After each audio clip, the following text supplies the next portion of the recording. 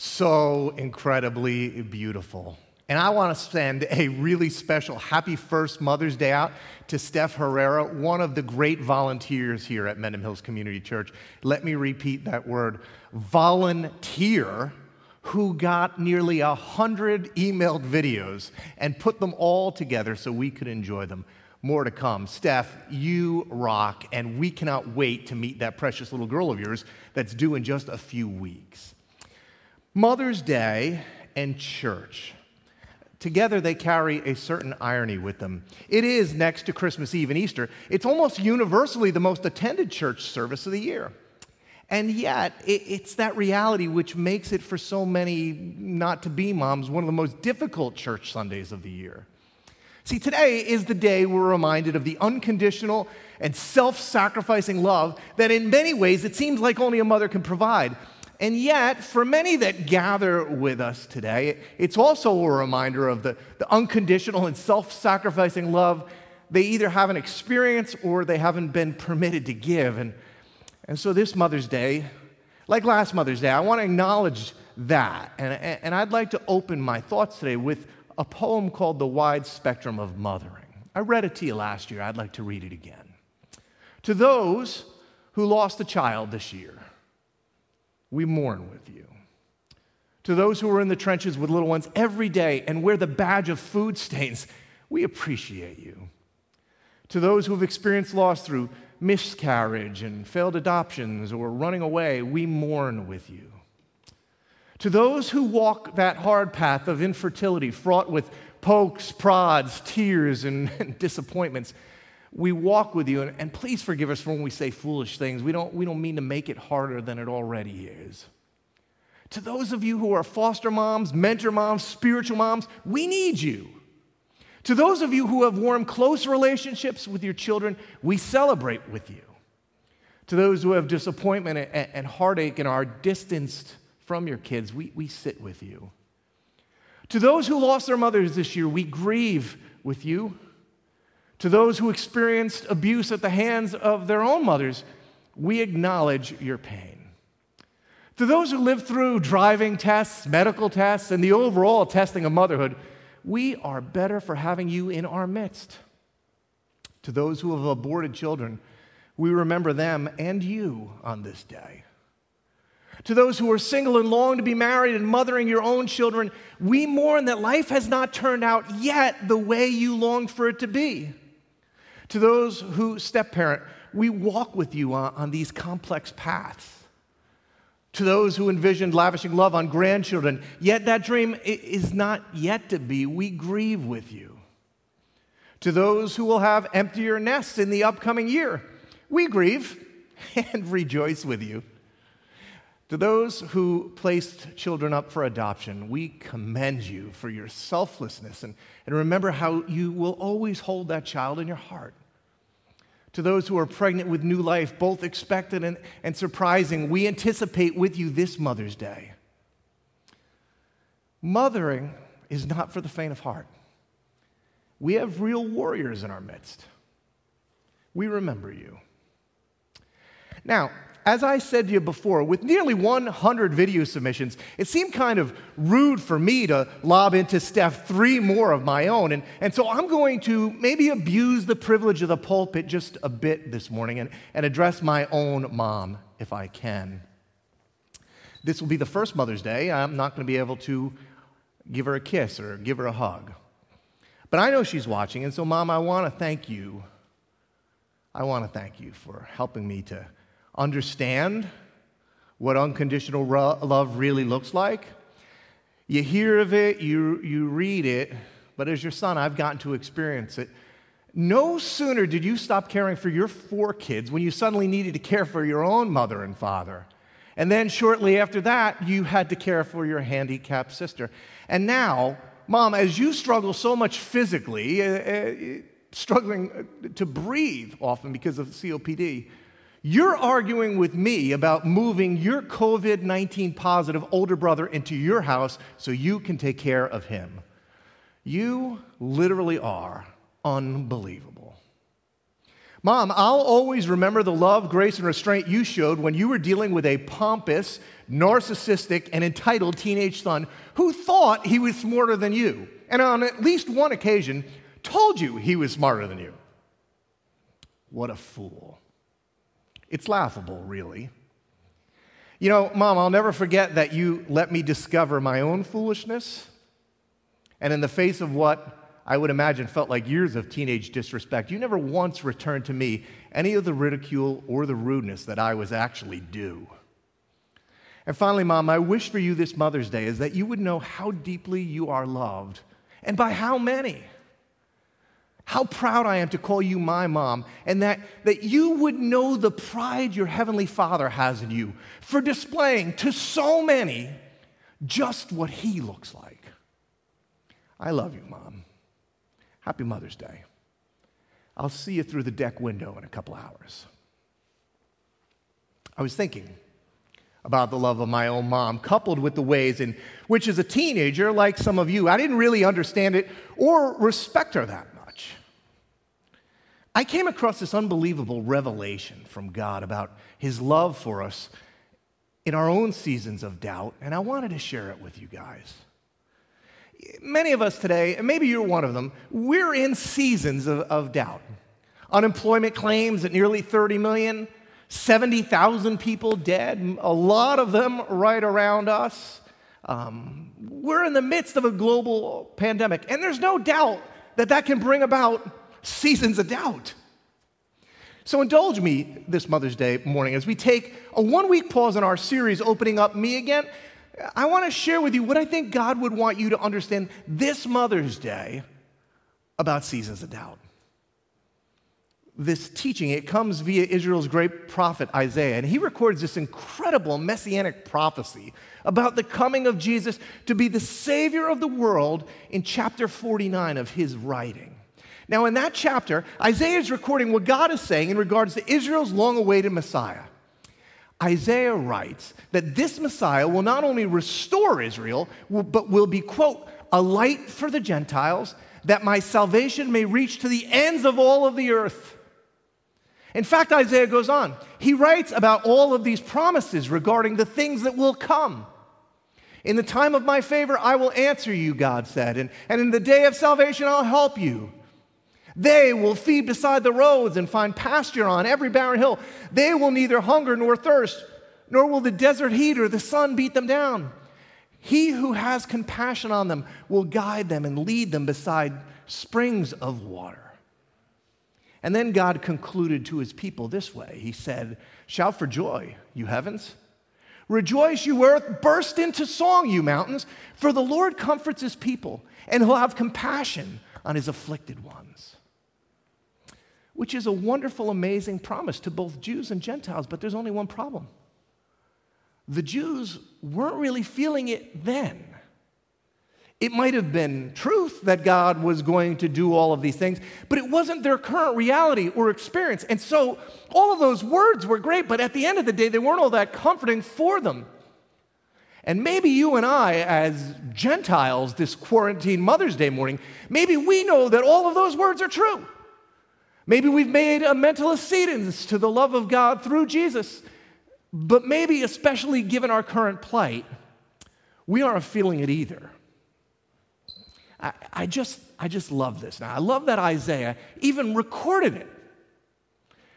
But Zion said, let me explain. But Zion said, Zion in Jerusalem was a small mountain where the temple had been built, but which now had been destroyed by Israel's enemies. And so in the Bible, oftentimes when you see Zion, it's a synonym for Jerusalem or for the people of Israel. So God gives all of these promises. But Zion said, the Lord has forsaken me. The Lord has forgotten me. That's great, God. Wonderful promises, God. I mean, for Israel at the time, I'm sure it was, that's fantastic, but what about today? What about me? What about us? Wonderful promises about the future, but right now I'm not feeling it. Right now, I feel forsaken. I feel forgotten. You see, for Israel, this was their experience. Zion's been trampled. The temple lies in ruins. And God, you can say all these things, and you can promise all of these things.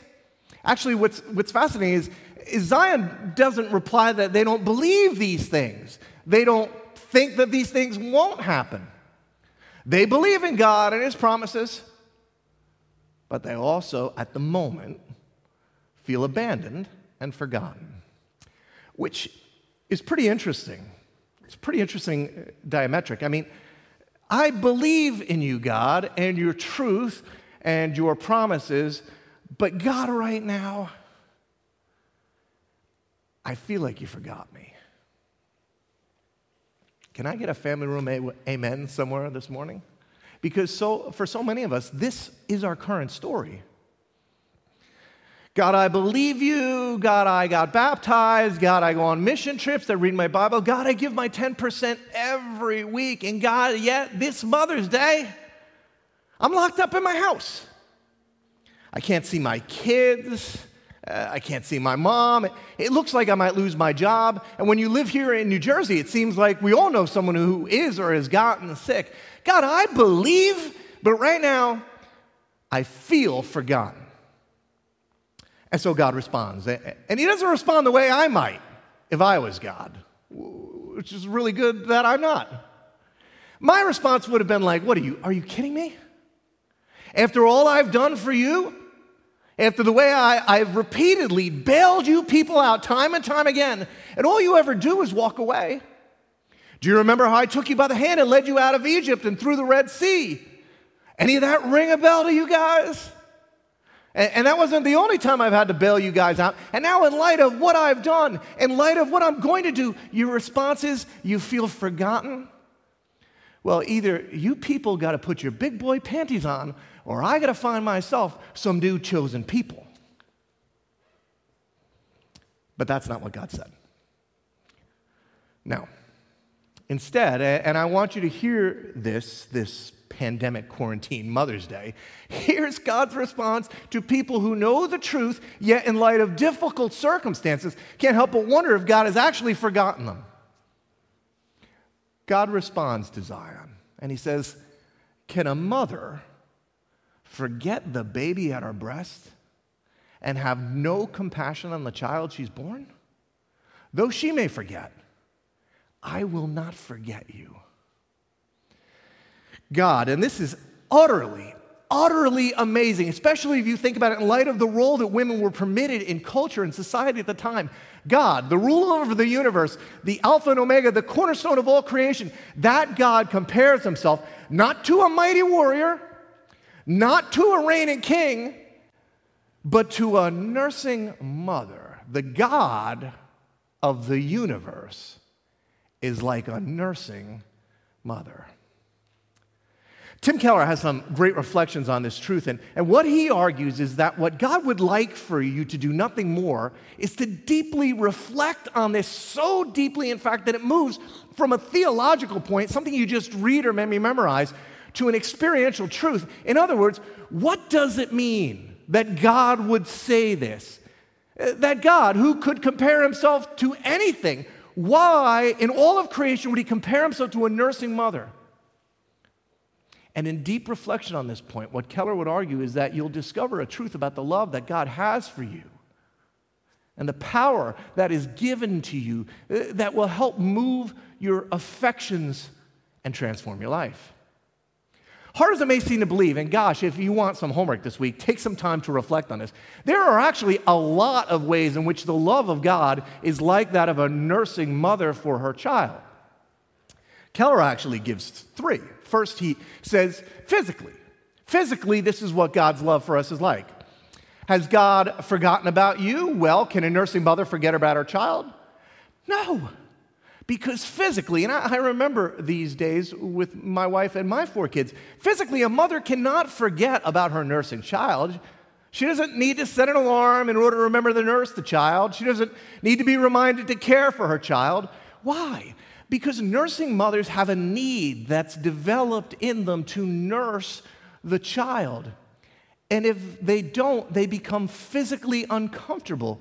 You see, the more you nurse, the more you need to nurse. In fact, all you need to do at a certain point is hear the cry of your child.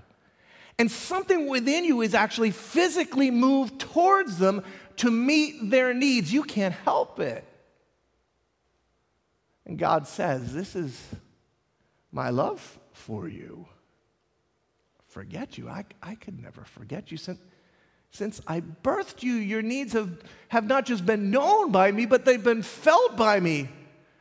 They're ingrained deeply. I just see you and I moved. I hear your cries and I come to comfort you. I can't but help to provide for you. What is your need? It's become part of my very nature. But it's not just physically, it's emotionally too. A mother and a nursing child are in many ways bonded. In fact, that bond is one of the strongest known to all of man. Why? Well, because when a mother nurses a child, there's not just a physical release, but a chemical response within her brain. When a mother nurses a child, oxytocin is released, which is often referred to as the love hormone, and it makes the mother feel delight and contentment. God says to his people, forget you? Are you kidding? Just the mere thought of you brings me joy. It was the prophet Zephaniah who wrote, "The Lord your God is with you, the mighty warrior who saves. He'll take great delight in you. In his love, he'll no longer rebuke you, but he'll rejoice over you with singing." God is both the mighty warrior and the nursing mom. And of course, there's what we're here to celebrate today, or what we're all celebrating today, is the unconditional love of a mom. It is, when it's a right relationship, there is no other relationship like it. Every human relationship, even the closest of them, has at its root a give and take model and response. I mean, even in the closest of human relationships, marriage, we have to take vows just to ensure the ground rules. But as Keller points out, there's a give and take relationship between that of a mother and a child. Of course there is. It works this way. All the child does is take, and all the mother does is give. 24/7, 365. The child does nothing to merit the love or deserve the love of the mother, and yet the mom's entire life changes to revolve around the child. She can't leave him nor forsake him. I mean, even if she wants to just go out of the house for a short amount of time, she's so physically and emotionally tied to the child's welfare, she has to do so only with great amounts of planning and forethought. See, this was my mom. This was my experience. That's why when I read this from God, even in the middle of an uncertain time, even in the middle of a pandemic, I understand it, and I can feel the depth of his love. But then God actually goes on and says something kind of strange. He says, "Though she may forget, I will not forget you." In other words, I know this is not everyone's experience. I know that. I know everyone didn't have the mom I had. And God knows that. And he wants you to know that though you may have been forgotten in some sense by your own mother, he will never forget you. God would say eventually every mother's milk will cease and she'll no longer have a physical connection to the child. But he would tell you, I'll still have one to you. I'll still be physically moved towards you by your needs. I think God would say the oxytocin one day will cease for all human mothers. But my joy and contentment in you will never change. God's saying, you see, a mother's love is nothing compared to my love for you. Just as everything in her being moves her towards you, everything about my nature drives me towards you. Just as her eyes are constantly fixed on her child, so mine are set on you. Even though, just like a mom, this relationship is incredibly one-sided, I give and you take, yet I have loved you from the dawn of all creation and will for all of time. And it is in understanding this, at that kind of depth, I think God comes to us in this pandemic, this Mother's Day, and says, I've never left you. I haven't forsaken you. I know exactly what your situation is. I hear your cries. And I am moved towards you. I will protect you. I will meet your need. And when we get this, not just at the head level, but at the heart level, when we understand who he is and the love he has for us, it's at that point we start to live a little bit differently. Well, now, if you know the scripture at all, now comes a pretty famous verse. Maybe one you've heard before, but I'm guessing you probably haven't understood it in this context. I know I hadn't until this week, until this Mother's Day. Because right up until now, God's been assuring Israel and us in difficult days of his love, but he's been doing it with words and images. But just like the Israelites in situations like the one we're in now, gosh, wouldn't it be great to have something more tangible than imagery? Because after all, love is not merely a feeling. Love ultimately is an action. Love is a choice. Love is something I do. I am convinced of the love of my mom, the love she had for me, not just because of her words of affirmation and encouragement. And there were a lot of them. I've saved most of the cards my mom has ever written to me. They are deeply meaningful. I could bring them. I should have brought them today. It's funny, if you go card shopping with my mom, the kids laugh at this because they've taken her now too. It takes her forever. She's got to read each one of these dopey cards and find the perfect one for each person. And I really don't even know why, because then she goes home and writes a whole nother paragraph on them. And I love these cards. But at the end of the day, it's not these cards that have proved my mom's love to me. It was her actions. It wasn't just her words. And for the most part, as a child, I never understood all that she had given up and sacrificed for me. Most of those things I wasn't even aware of. I just knew she wouldn't do what I wanted her to do. I knew she wouldn't buy me a new bike or drive me to my friend's house or let me stay out later. Those were the things I wanted really badly in the moment. Those were the things that she said no to, even though I asked her over and over again. When you're 16 and all your friends have a moped and you really want a moped and everybody else has some freedom because they can go places on your moped and your mom won't let you get a moped, it really makes you question if she even loves you, which in hindsight is laughable. But at the time, it felt real. And I mean, isn't this us? Isn't this how we interact with God?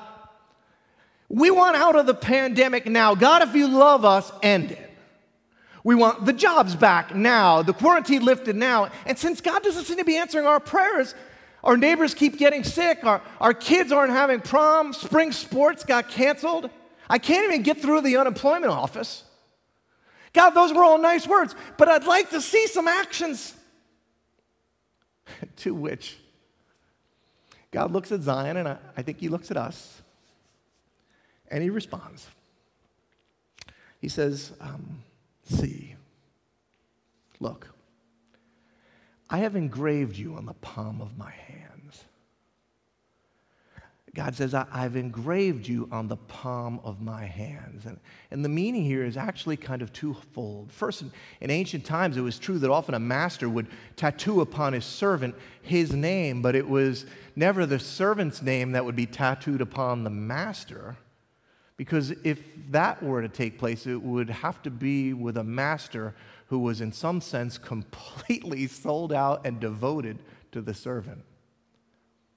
And so we have this beautiful metaphor about the love God has for us. Not that he marks us as his servants, but that God writes our names on his hands. And again, that would be profound and moving enough, except that the Hebrew word there isn't tattoo or write. The word there is engrave, and in the original Hebrew, it actually means to engrave with a hammer, a chisel, or a spike. Who in the world, out of love for someone, would ever allow another person to hammer or chisel or drive a spike through their hand? That does not seem to be as beautiful a metaphor. Until you remember, as Keller pointed out, that centuries later, a man named Thomas lived. A man who was living much like Zion. A man filled with doubt about God because his circumstances had not turned out the way he envisioned. And into Thomas's life, through the locked doors of Thomas's own quarantine, walked Jesus, who said to Thomas, Thomas, in your doubt and fear and despair, look at my hands. If you doubt my love for you, Thomas, you don't need to look any further. Your name is engraved in the palm of my hands. This is the love that God has for you. Physically, emotionally, unconditionally. And at some level, I get it. You know why? Because of my mom. My mom loved and still does love me in each of those ways. She has, through her love, shown me his love. Now, I hope you have or you had a mom like that. If you didn't, please know that God's love for you this Mother's Day morning is different. It is like the perfect love of a mother that you've longed for.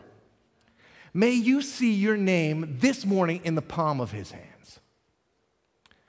For those of you who, like me, did have a mom like this, I want you to engage in something kind of fun with me as a way of being reminded today that in the middle of all the turmoil, God has not forsaken, nor forgotten, nor abandoned us. Instead, he has our names engraved on the palm of his hand. I want to ask you to join me in honoring your mom in a special way this Mother's Day, to honor my mom and to remember the ways in which she's loved me and the ways that she has shown me that God has loved me.